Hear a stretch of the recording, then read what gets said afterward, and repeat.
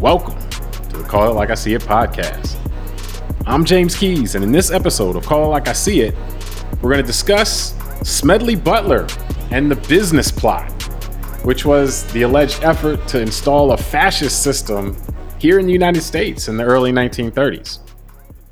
And later on, we're going to take a look at the idea of chronotypes and consider the extent to which the idea of an early bird or a night owl could be something that's coming from our genes and not just our habits or, whatever.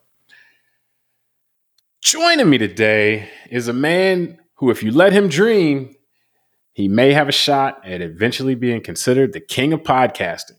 Tunde Ogunlana. Tunde, are you ready to bring hip shaking to the mainstream of podcasting? I was ready to go somewhere else when you say that if you let me dream, but I guess I'll take on the podcast challenge. Yes. There we go. Make it happen. All right. Now we're recording this on September 5th, 2022. And today we wanted to take a look back and discuss one of the more overlooked, but honestly concerning efforts in American history.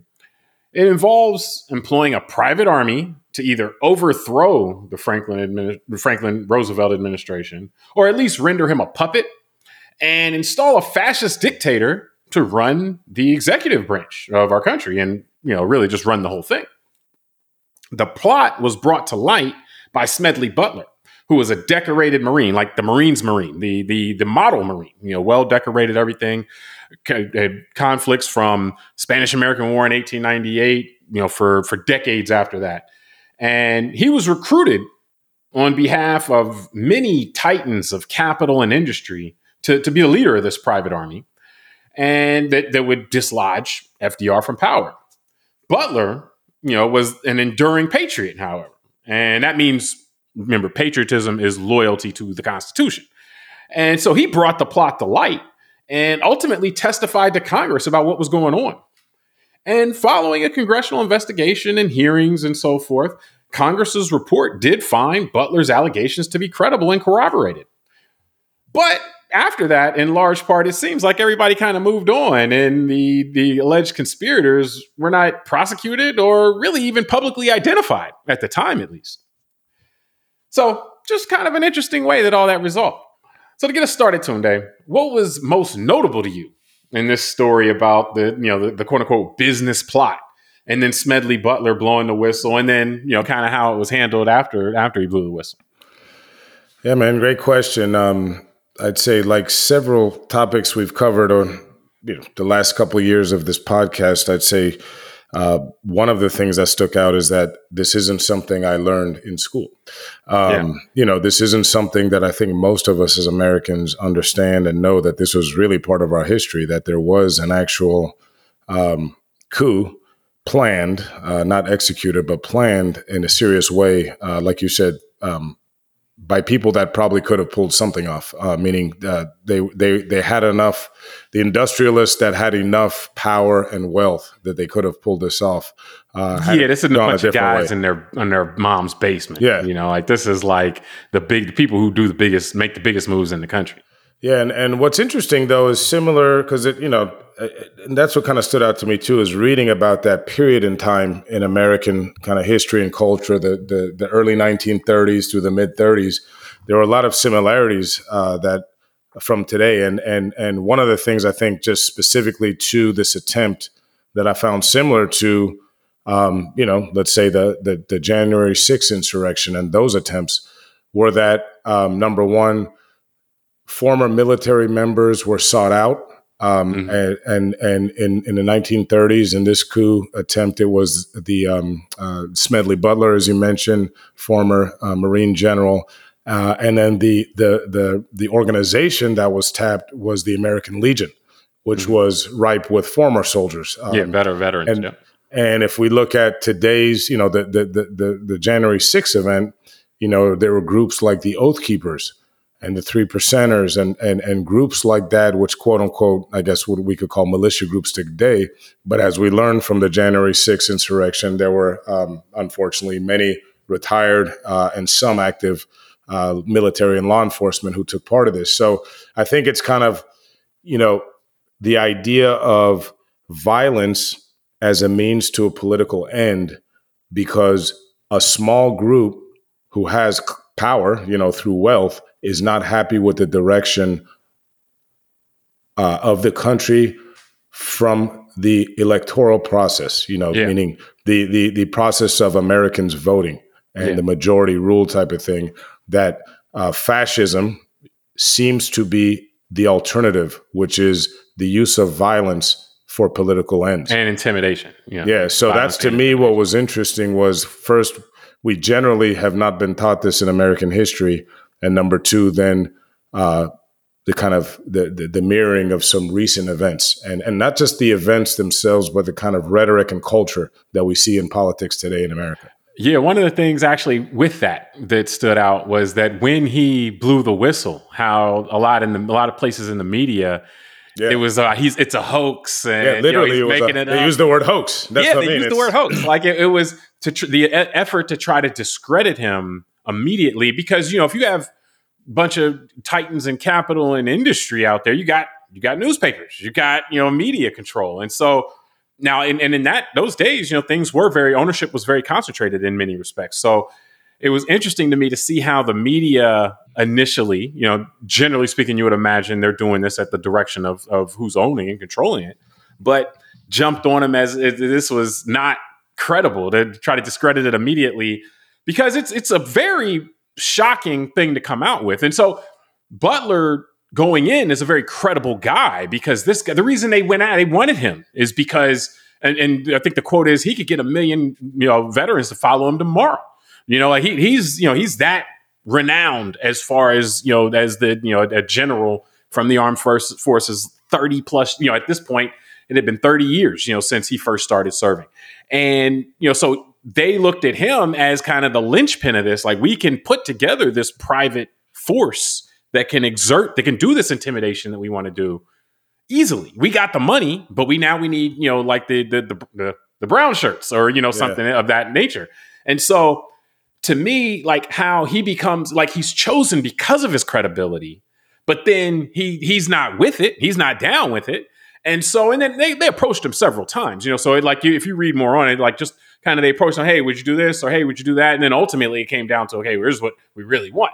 And like, that he went from the chosen one, the one that's like, oh, this guy's so credible, this guy's so serious, that if we want to pull this off, this is the guy that can get the muscle behind it for us, to immediately, he's a joke. He's this is the worst guy ever. Like, how the media just flipped it on him like that. And it just shows how control of messaging, can be so vital with these things. Because I think that plays into ultimately how the public perceives it, how important how much importance the public places on it. And it's one of the reasons why, freedom of speech and not having just one voice or two voices in the media is very important, because one or two voices are much more easily compromised than 20 or 30.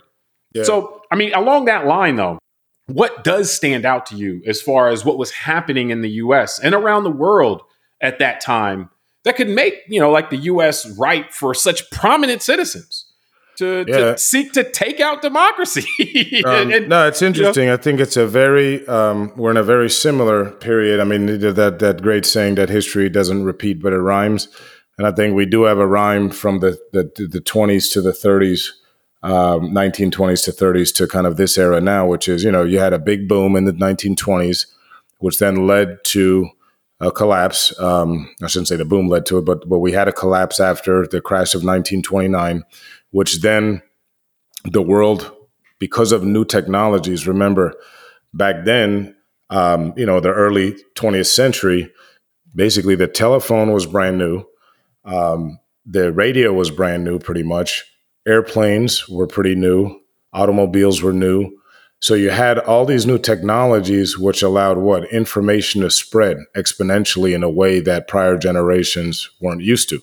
And so what you have is, well, and also, just to your point, like, and the public was still learning how to decipher what was real, what was just, like, remember the War of the Worlds story on the radio, and like people are thinking it's literally an invasion because they're playing that. So the people it was so new that people didn't didn't have a sophistication with it yet. And then Yeah, I also mean, there look, probably wasn't regulation in place. and not to make fun of people, right? But World of Worlds is you fast forward today would have been something like Pizzagate or some of this QAnon stuff, right? Yeah. Like people are just taking it literal just because it's on the internet. Like you're Yeah. saying, just because the news was reported on the radio in the 1930s.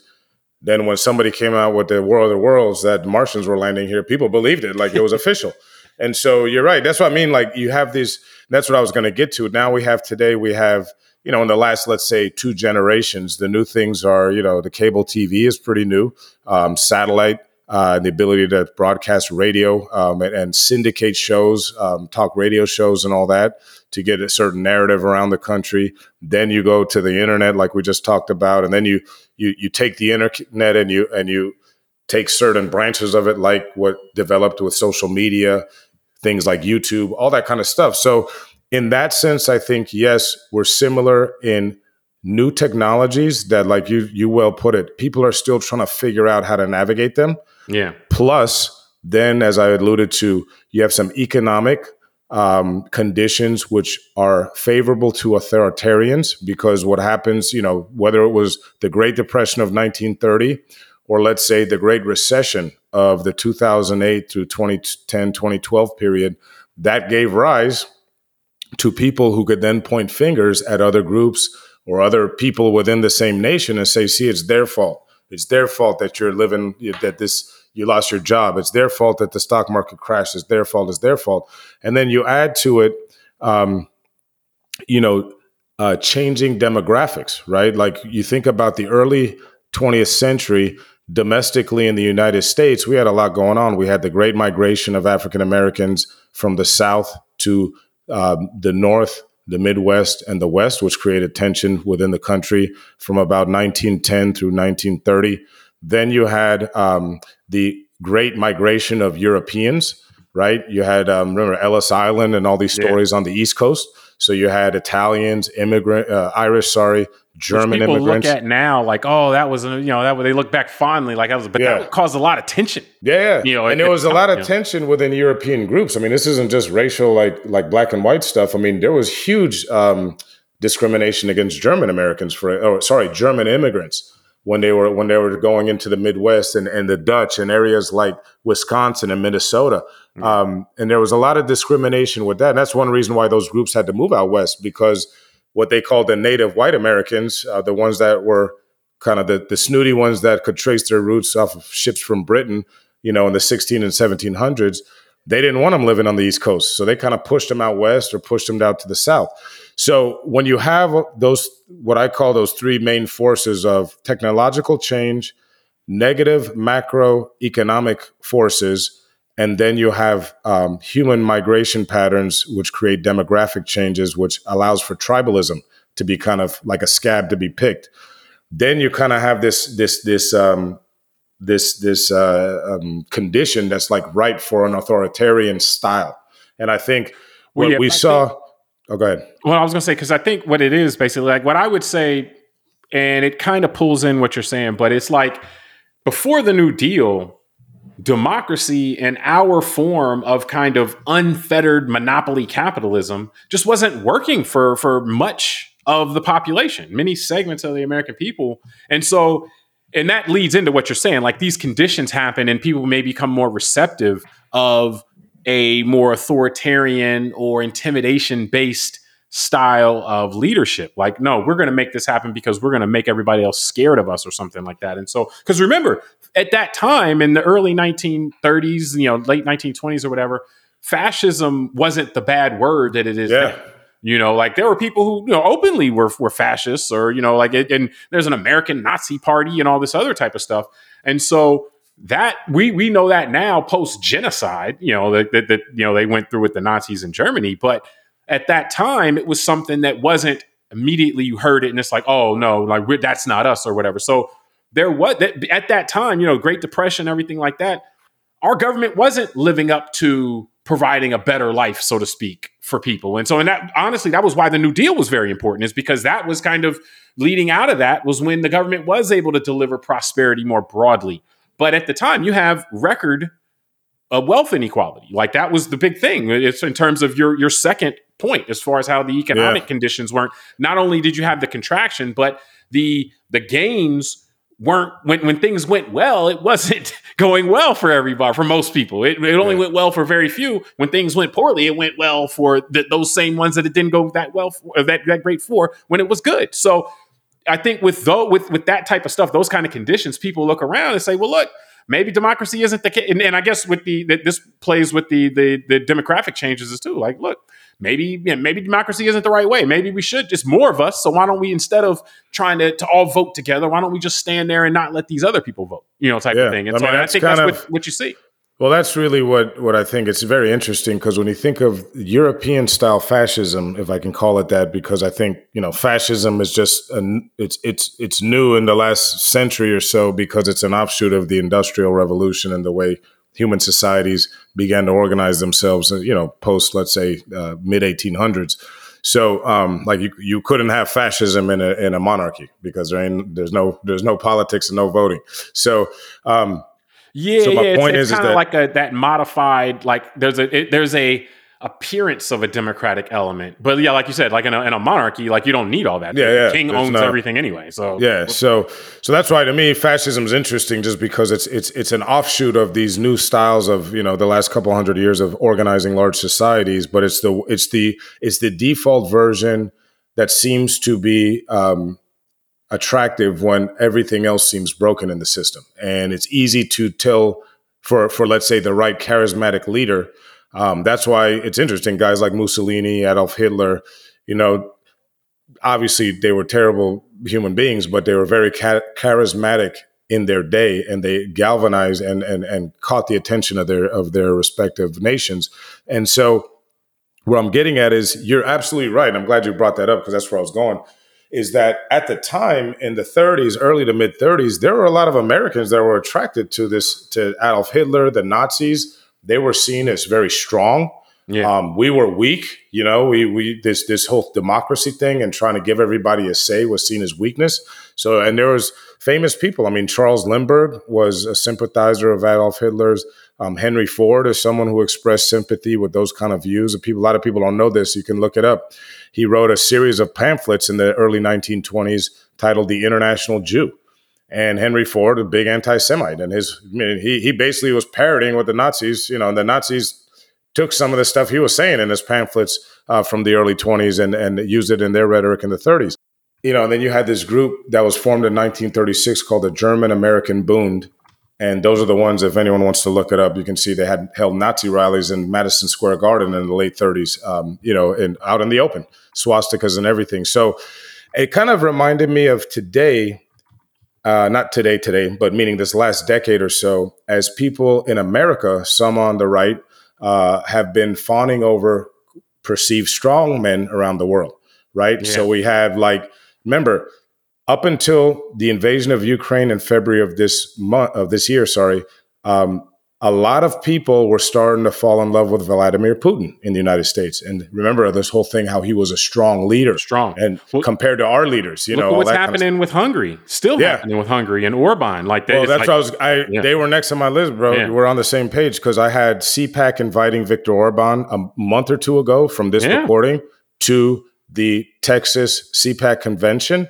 And he says in his speech that, race mixing isn't good, or however he wants to say it. And then a major news channel, which calls itself conservative here in America, sent one of its star hosts to Hungary to do a whole expose of how great the Hungarian system is. Well, yeah, I mean, because I agree with you, by the way. Like there is the appeal of the projection of strength. But that strength also, like what that projection is a lot of times, is we're going to assert dominance over others, and that's kind of anti the kind of democratic thought process or mindset. Because in a democratic, everybody's supposed to get a say. And like you said, people perceive that as weaker a lot of the times. And I know that from just reading on this kind of stuff over the years, a lot of smart people over time have pointed to the idea of imperialism and how, and using force to go into other countries and then extract what we want or allow our people to do what they want to do. ultimately brings home the kind of imperial thinking that like is then used to say, yeah, it's important that we project this strength. And so I'm not here making that argument, so to speak. I can see the merits of it, but it's just interesting to me how, in some facets, even in the democracy and our democracy, in some facets of the way America gets down, it is about, we do project strength, like international relations and things like that. It's not all about we have elections when we're doing our own leadership, but there are times for no, we're not here to talk. We're here to, we're here to do business, and so forth. So you can understand that is appealing because it's like, hey, yeah, people who some people want to have a meeting, some people want to get stuff done, and so like you can understand how, and then when you have the charisma behind it as well. But ultimately, and again, you've talked about this before. That's why the setup of our country, it happened. It was set up before we saw a lot of this stuff. But as you said, things rhyme throughout history. It's set up. The loyalty is supposed to be to the document, and so that's why it's supposed to keep people from becoming basically where it's like, we're just in it for this person. The loyalty it's not idolatry. You mean I'm not supposed to have a man crush? Hey, man, you can do the man crush all you want, but it's not supposed to be how we're governing, And so, honestly, I think that what I say all this to say that you can see the human element in all of this and how this happens. Like there was concern of going off the gold standard or the government with the New Deal trying to help create a middle class and give people more buy-in into the country. There's the spending involved with that. But, like the system in place is set up to allow that kind of thing to take a chance. And if it doesn't work, then, in 4 years or whatever, you'll be able to get back in and undo it all if you want. But these people didn't want to do that. They were like, yo, we got to go. We're not waiting for the next election. We're not doing all that. And so that's where we go awry, basically, is when people decide unilaterally that, whatever just happened is so serious. I don't care. We're not waiting for another election. We're going to take power. We're going to take back what's ours right away without regard for process. And that's when you get into the things that are remembered as anti-American, at least hopefully remembered. No, well, it's that's interesting. where I was going to get to was the next question I have for you, though. Would you add something on this, though? Go ahead. No, I was just going to say, because some of the stats actually are, that this cabal, this group of wealthy industrialists, they controlled about 40 billion in assets at the time, which is about 800 billion today. Which is a lot. Yeah, and they had 300 million to support the coup, which they don't give in today's dollars, which obviously would have been a lot. And it says the plotters had men, guns, and money, three elements that make for a successful revolution. And basically, it's funny, J. Edgar Hoover is a part of this story. Smedley Butler reported it to J. Edgar Hoover, and Hoover is the one who told FDR. Correct. And so, but what they had was their plan was because the arms were supplied by Remington. See, that's the interesting thing about the control of industry, right? Yeah. That you have the resources, and they were going to have established a fascist dictatorship backed by a private army of 500,000 former soldiers. Yep. Which is interesting because you figure, with a country as big and vast as the United States, that would have been a disaster, because I just don't think they could have held it all together for too long. There would have been people revolting anyway and all that. So it just you never know, though, because once these kind of things take hold, then what they do basically, as you've pointed out, if they're serious, they go through and either make people more people profess loyalty to them, or they get them out one way or the other. And so you never know, like, if they would have been able to take power, then whether they would have been able to leverage. They would have had a window that they would have had to leverage to stay in power, and whether they would have done that or not, because it would have been. It seems like it seems like they had a much more organized situation than what we saw here leading up to January 6th in terms of which and it was a very different thing. These were people trying to get a president out of power. Through means other than politics. Yeah. And what we had leading up to January 6, 2021 was a president who had been in power who didn't want to leave. But I think the one striking similarity is the desire to use violence and intimidation as a means to solve a political desire. And I think that's to me the standout is that in But both it's always instances. violence and intimidation, because it's not always violence. Sometimes Yeah. it's just we're gonna all show up and we're gonna walk in and we're gonna make you afraid to do anything other than what we tell you, or we're gonna Yeah. send No, I threats. mean, Where threats aren't violence per se, but they yeah. are a means to try to influence people to do things that you want them to do that they don't want to do. But I mean, that's the key, right? Like those 500,000 soldiers, one area that says that they were going to do is they were going to go to the Capitol, Yeah, they were they're going gonna to go to march the down White House, Pennsylvania Avenue. Yep. and they were going to take everybody out, like physically go into Roosevelt's office and be like, "Dude, you're out of here." And everyone down the line that he could have succeeded him. The whole chain of succession. Yep. Yeah, and it's no different than people storming the Capitol on January 6th, armed, and all the stuff we learned from these hearings that the president and others knew that people were armed by 8 a.m. And the idea that it was intimidation, trying to intimidate the vice president and others to do the bidding of the sitting president. To not allow the transfer of power to happen. To not allow the transfer of power. Yeah. And so what I'm getting at, and again, not to make this all about, this recent election and all that, is just this idea that to me is what the definition of fascism is, or one of the main tenets of fascism, let's put it that way, besides obviously the corporate and capital structure being totally controlled by the government. Well, what you got to get to before vice that, versa. Yeah. Like basically, you would say they merged together. Well, that's what I mean. Then they're intertwined, yeah. But how you get there is by getting rid of the democracy, right? Getting rid of the idea that the people can control something. And so it's really disconnecting, because you can still have elections. It's disconnecting the democracy from the power. Yeah, and I guess that's what I'm saying. Like, how do you get there is generally going to be some form of violence or intimidation at some point, because most people who have been raised in a culture of a democracy don't just want to give it up. Like, okay, man, yeah, you know what? I'll let. It's like today, if we just said, yeah, I'll just let like Amazon, Tesla, Apple, and Microsoft and Dow Chemical and Philip Morris just run this country. Like, I don't think so. That doesn't feel too good. No, for sure. So, no, one other point I wanted to get to on this, and I guess I'll start with a question, is it goes into kind of like why this isn't more well known. Like, do you think it's not more well known because the people involved, like I said, Congress didn't keep digging and try to expose all the people that were involved, so they were effectively really able to cover it up, or do you think it just kind of fell along the wayside more organically? Like, there are many things that happen in history that aren't tip of the tongue type of thing. So, but do you think this is more of a conscious thing to keep it out of the public mind, or that just kind of just happenstance kind of just fell by the wayside and didn't really strike the chord to be part of the what's remembered? I'll definitely have to remove my Alex Jones conspiracy theory. No one ever walked in the moon hat. And say, I don't think it was, I think it was more organic that it fell by the wayside. I mean, if you look at it, this was like 1934.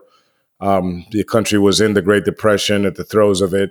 And then, within 5 years, we get attacked by, 6-7 years, we get attacked by Japan and Pearl Harbor. And that's what I mean. Like I said earlier, there were a lot of Americans, just like today, there's a lot of Americans who kind of, and I think this goes down to just human psychology. There's always going to be a percentage of the population in any large society that kind of gets stimulated more by authoritarian type of leaders and tendencies. And if an election doesn't go their way, are willing to say, hey, forget the election. Yeah, exactly. They have that kind of streak of the ends justify the means. And so I think, and that's why to me it was interesting to kind of rediscover as I was reading and preparing for today, the large percentage of Americans that had sympathies for Hitler and the Nazi Party and just those kind of sentiments in general. Like, remember, we started eugenics in the United States. Yeah. So this idea of racial purity and that races were different and that, and what I mean is 10 years later, by 1944, no one was sitting there saying, oh, we love Hitler in America, right? It became embarrassing to say, I used to think that way or whatever. So I do think part of this going into, the obscurity in our history is not necessarily a conspiracy of just trying to keep it out. Like I would say the Daughters of the Confederacy and forces in the late 1800s to early 1900s doing a propaganda on the history of the Civil War Yeah. trying to kind of And trying to whitewash the role erase of the Confederacy. Yeah, and try to erase Reconstruction and all correct. that. The heritage, not hate, and this was just about states' rights. I think that is more of a sinister and Intentional. malicious attempt. And But intentional. this, Yeah. intentional. This one, I think, is just a lot of stuff happened after, and I think this kind of Right after, too. A lot of significant stuff that everybody knows about. World War II, the New Deal. Everybody knows about the New Deal. Everybody knows about dropping the bombs, the atomic bombs. Yeah, exactly.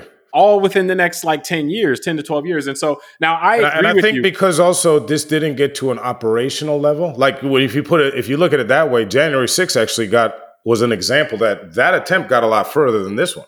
Yeah. I mean, they actually carried out violence. Yeah, if they would have chilled out in December, you know what, forget it, that wouldn't be remembered the same right now. Exactly.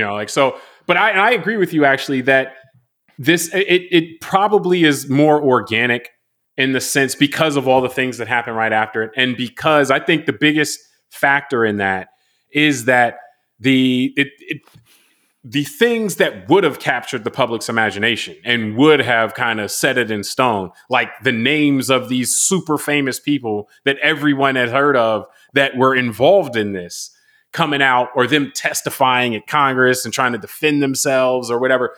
That's the more, and I don't want to say salacious as if if it's not meaningful, but the kind of stuff that unnamed faceless people trying to do something bad doesn't stick in the memory. It just doesn't. Yeah. And so when that didn't come out, and there's theories out there that FDR agreed to keep their names private as long as they stop messing with his New Deal, and who knows, what the truth is with that. But the fact that piece was kept out of the public, the hearings that they did, they interviewed Smedley Butler. He had brought in a newspaper guy to help him corroborate stuff while things were going on. And they interviewed, those two testified and a couple other people. And that's it. As far as the test, they didn't go up the chain. So without that, then it's understandable to me why, and then again, because they didn't get to operational and we don't know who was really behind it, it kind of would fall by the wayside, particularly because, that was not a uneventful 2 decades. Because you keep going. I mean, the mid 1900s is country changing, world changing stuff. Yeah, So I mean, to me, you don't assume just if you look at the big picture that it was sinister or that it was intentional. No, I'm in the same boat as you on that. Yeah, no. And then before we jump, what a fun fact I learned? What's that? That Smedley Butler enlisted in the Marines in the year 1898.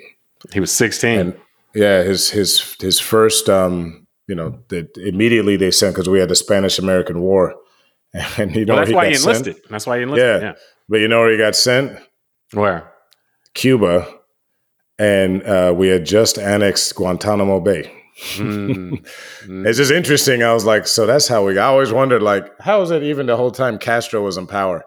Yeah. We had a naval base in Cuba, but yet they're communists and they were siding with the Soviets. I was I never understood. Land like that. Yeah. And I never got well, how the hell does that work? That we actually own part of Cuba and they're our enemy. But so just amazing how all this stuff is connected, just historically that was over 100 years ago. We got Guantanamo, and Smedley Butler was there. Yeah, just interesting connection. He's a fascinating.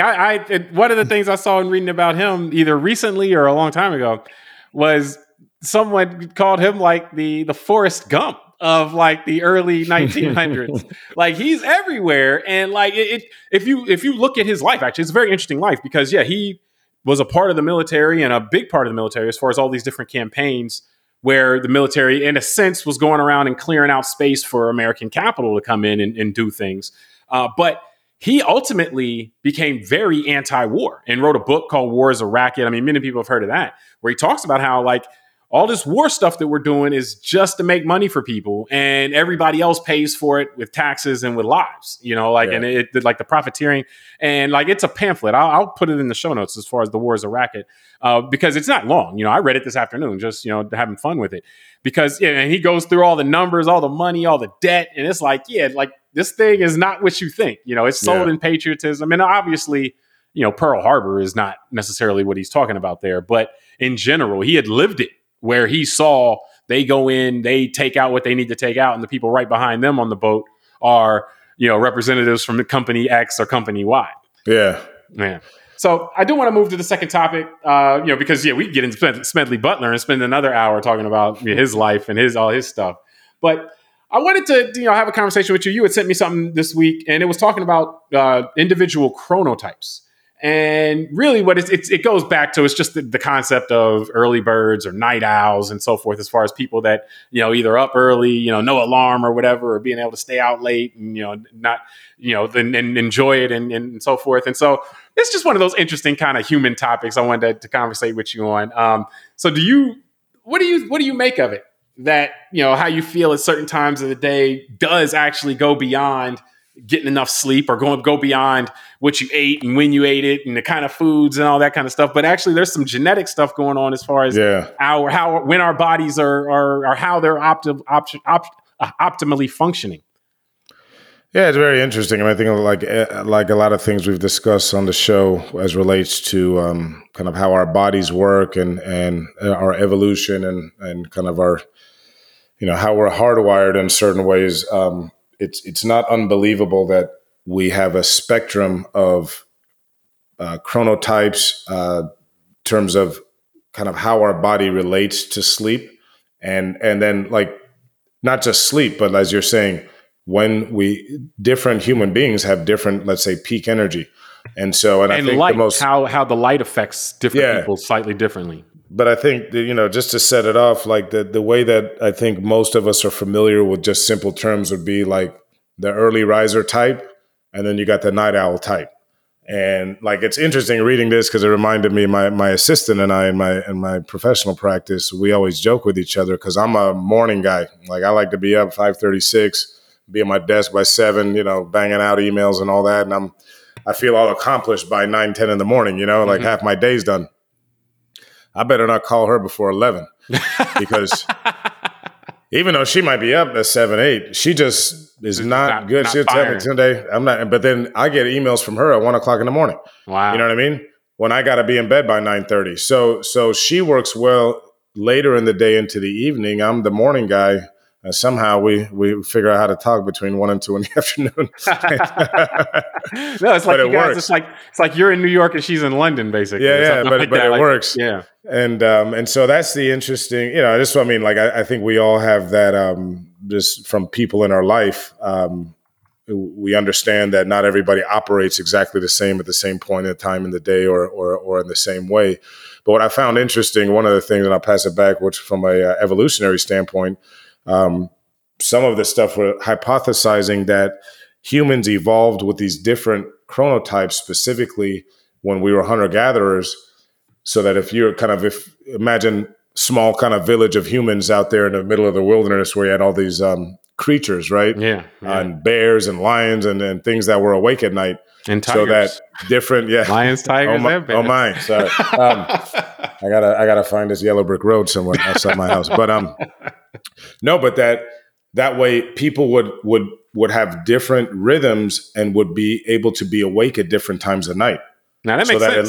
At least one person can always be alert, kind of up there standing guard at different times, And actually, like you said, alert is the right word. Not awake, but alert. But like somebody's naturally like, I'm good. So it would make sense over millions of years from an evolutionary standpoint that, not one chronotype would have just passed on genetically. Yeah. That you would have had this spectrum of where people can, deal with different, let's say, have different alertness to your point you pulled out there at different times of the day. Now, and then it's a piece from Prevention that we sourced this, and they actually identify 3, like the early bird, the night owl, and then they call it like the hummingbird, which is kind of just in the middle, so to speak, not super early, not super late. I'm probably in that. Like throughout my life, I feel like I've been able to do either, as long as, like, for me, I just need to be consistent is really what it is. Like I can do the early bird as long as I'm doing it every day.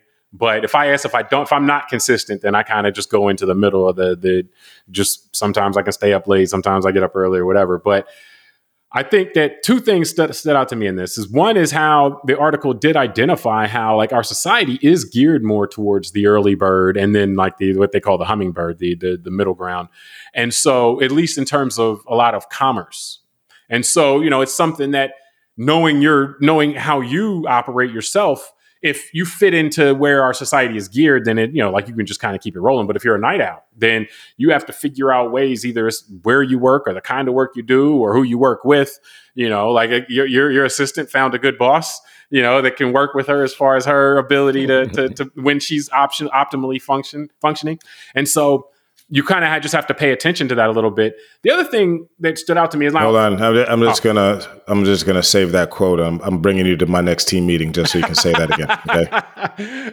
That's the appreciate Tunde moment. Yeah. Good stuff. You'll be sitting at the head of the conference table. So the other thing that I took particular note of was how they were saying, like, they did an experiment where they took people out like to a camping type of experience. And so there's basically no artificial light, but no indoors either. So you're just going to be exposed to the light, natural light, whatever it is at a given moment all the time. And so what they found, though, is that the differences kind of contracted. They were less expressed when everybody is exposed to the same light stimuli consistently. And so it reminded me kind of like of the in context of like epigenetics, which are like, everybody's familiar with genetics and your genes influence this or influence that. But epigenetics is more recent when it talks about how, depending on your activity, depending on what you eat, depending on what you do, your genes can be expressed differently. So you may have two genes that go about this one feature of your body, and one or the other could be active depending on how you're going about life. So light exposure does seem to still be a big part of this, but it's almost like how sensitive your body is to light exposure at different times, or insensitive it is. How long, maybe for the night owl, you just need to be exposed to light for a little bit longer before you really pick up. Whereas the early bird, once they see it, boom, it's immediate. Their hormones respond immediately. Like, oh, I saw some light, I'm in. And then the same thing, like if you're a night owl, you may be able to be exposed to darkness for longer before your systems to go to sleep really kick in. So that adjustability in our bodies, again, is just one of those things that you see in other areas as well, and how that might play out here. Yeah, and I think, the reality is, this is just another example of just really how complex we are as living organisms. If you can really say, all the stuff we've learned over, even recent years, like the microbiome in our guts, and if that's just a little off, it can throw a lot of stuff off, from mental health to physical health. Then Which is like, if you think about that one, when we were young, 80s, 90s, the obsession was to make sure there's no germs anywhere. Yeah. Like everything had to be sterile, and it's like, actually, and that created new problems, right? And people weren't able to protect against just normal pathogen type of things, and so that's what I'm saying, is that this is another one where it's a good example that you're citing, the experiment they did of bringing a bunch of people into just a more natural light and all that, because I think, it's like when we did a show on caffeine, or the shows that we talk about sugars and salts. Like, we don't know what humanity looks like without all this disruption. Yeah. Like I think we when we did the show on caffeine, like 90% of human beings on planet Earth have caffeine. We have it constantly in our veins, especially because it takes so long for it to get out of our bloodstream. Yeah. What is it, like 48 hours or something? Like, it takes a while. It took like several days. Oh, several days. Yeah. If you have one cup of coffee, just twice a week, spread out, your body really didn't flush all that caffeine. Yeah. And then there's a lot of caffeine and other things that we consume, which we not even realize half the time. So so this one to me was interesting, because as I started thinking about how maybe we're naturally wired to deal with light, timing, all that, you've got issues, number one, in our even like more modern form, right? So this is not just like you and I, you're saying the 80s and 90s, we grew up with the television, and you could stay up late at night and watch TV, or you could have a light on in your bedroom or in your house, right? For the last 100 years, that kind of was normal. Well, now we've upped it again with all the cell phones in our hands and the iPads in our faces. So we got constantly some light on, no matter how late at night. Yeah. And what does that do to our emotional state and all that and everything else when we don't have the right rhythms? And that leads me, just to finish off with that, is looking at when you tie that in to then how we eat, when we talk about everything in our water supply, the microplastics, the fact that our chronotypes are getting interrupted by our lifestyle, it's no wonder that a lot of people just feel off and don't know how to explain it. And that could manifest itself in depression, obesity, other things that then it's like, we're just a constant walking experiment, I guess. No, that was exactly where that I would say is the beginning, exactly where I was about to take it. Because what I was going to say, like, if you, like, people, it's hard to listen to your body.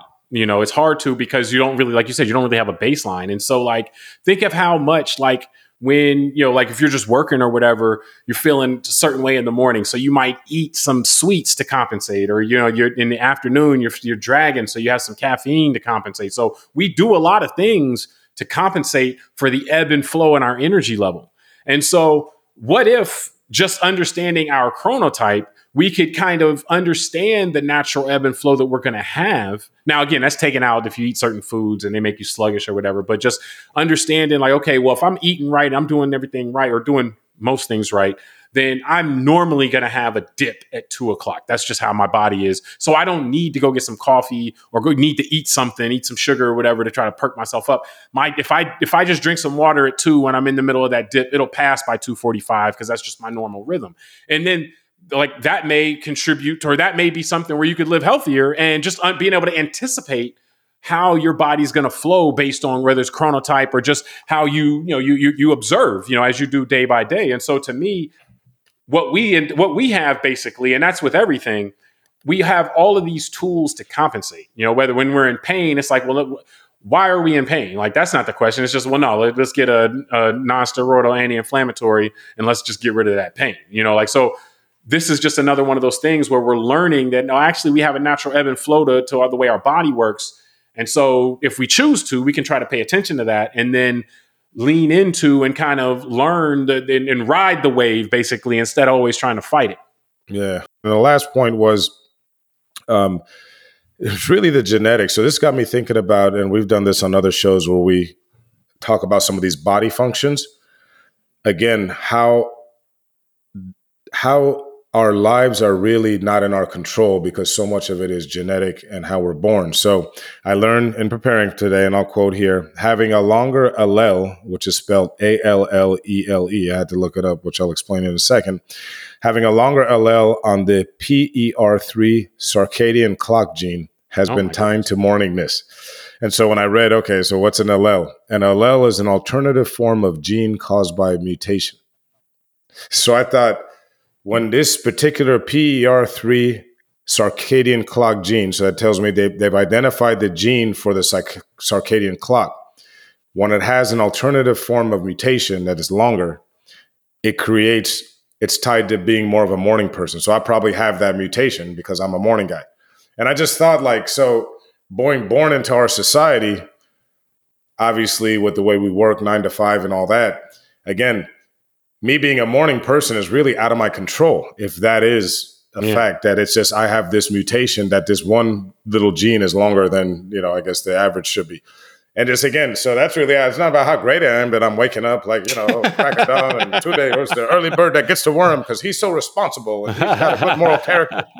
No, it's because I got a longer gene that's mutated for whatever reason, because my mom sat in front of the microwave too long while she was pregnant, and that's the mutation we got. So, there you go. So, I mean, now that we've had this lesson of genetics with Tunde, yes, I think, but no, I mean, it's real though. I mean, like, that's always, we always overestimate. Well, no, that's a known thing. Like, psychologists notice, they talk about, like, we always overestimate how much we're in control of everything that's happening around us. But so much of it, we don't really actually control, but it's things that we're in motion and we're part of the motion. We think we're making the wave, but really we're just riding along with it in many respects. In some respects, we might splash a little bit in the ocean, but it's not us kicking the water. What happened like is that the guys that tried to get Smedley, with the coup plot, they didn't know their chronotype.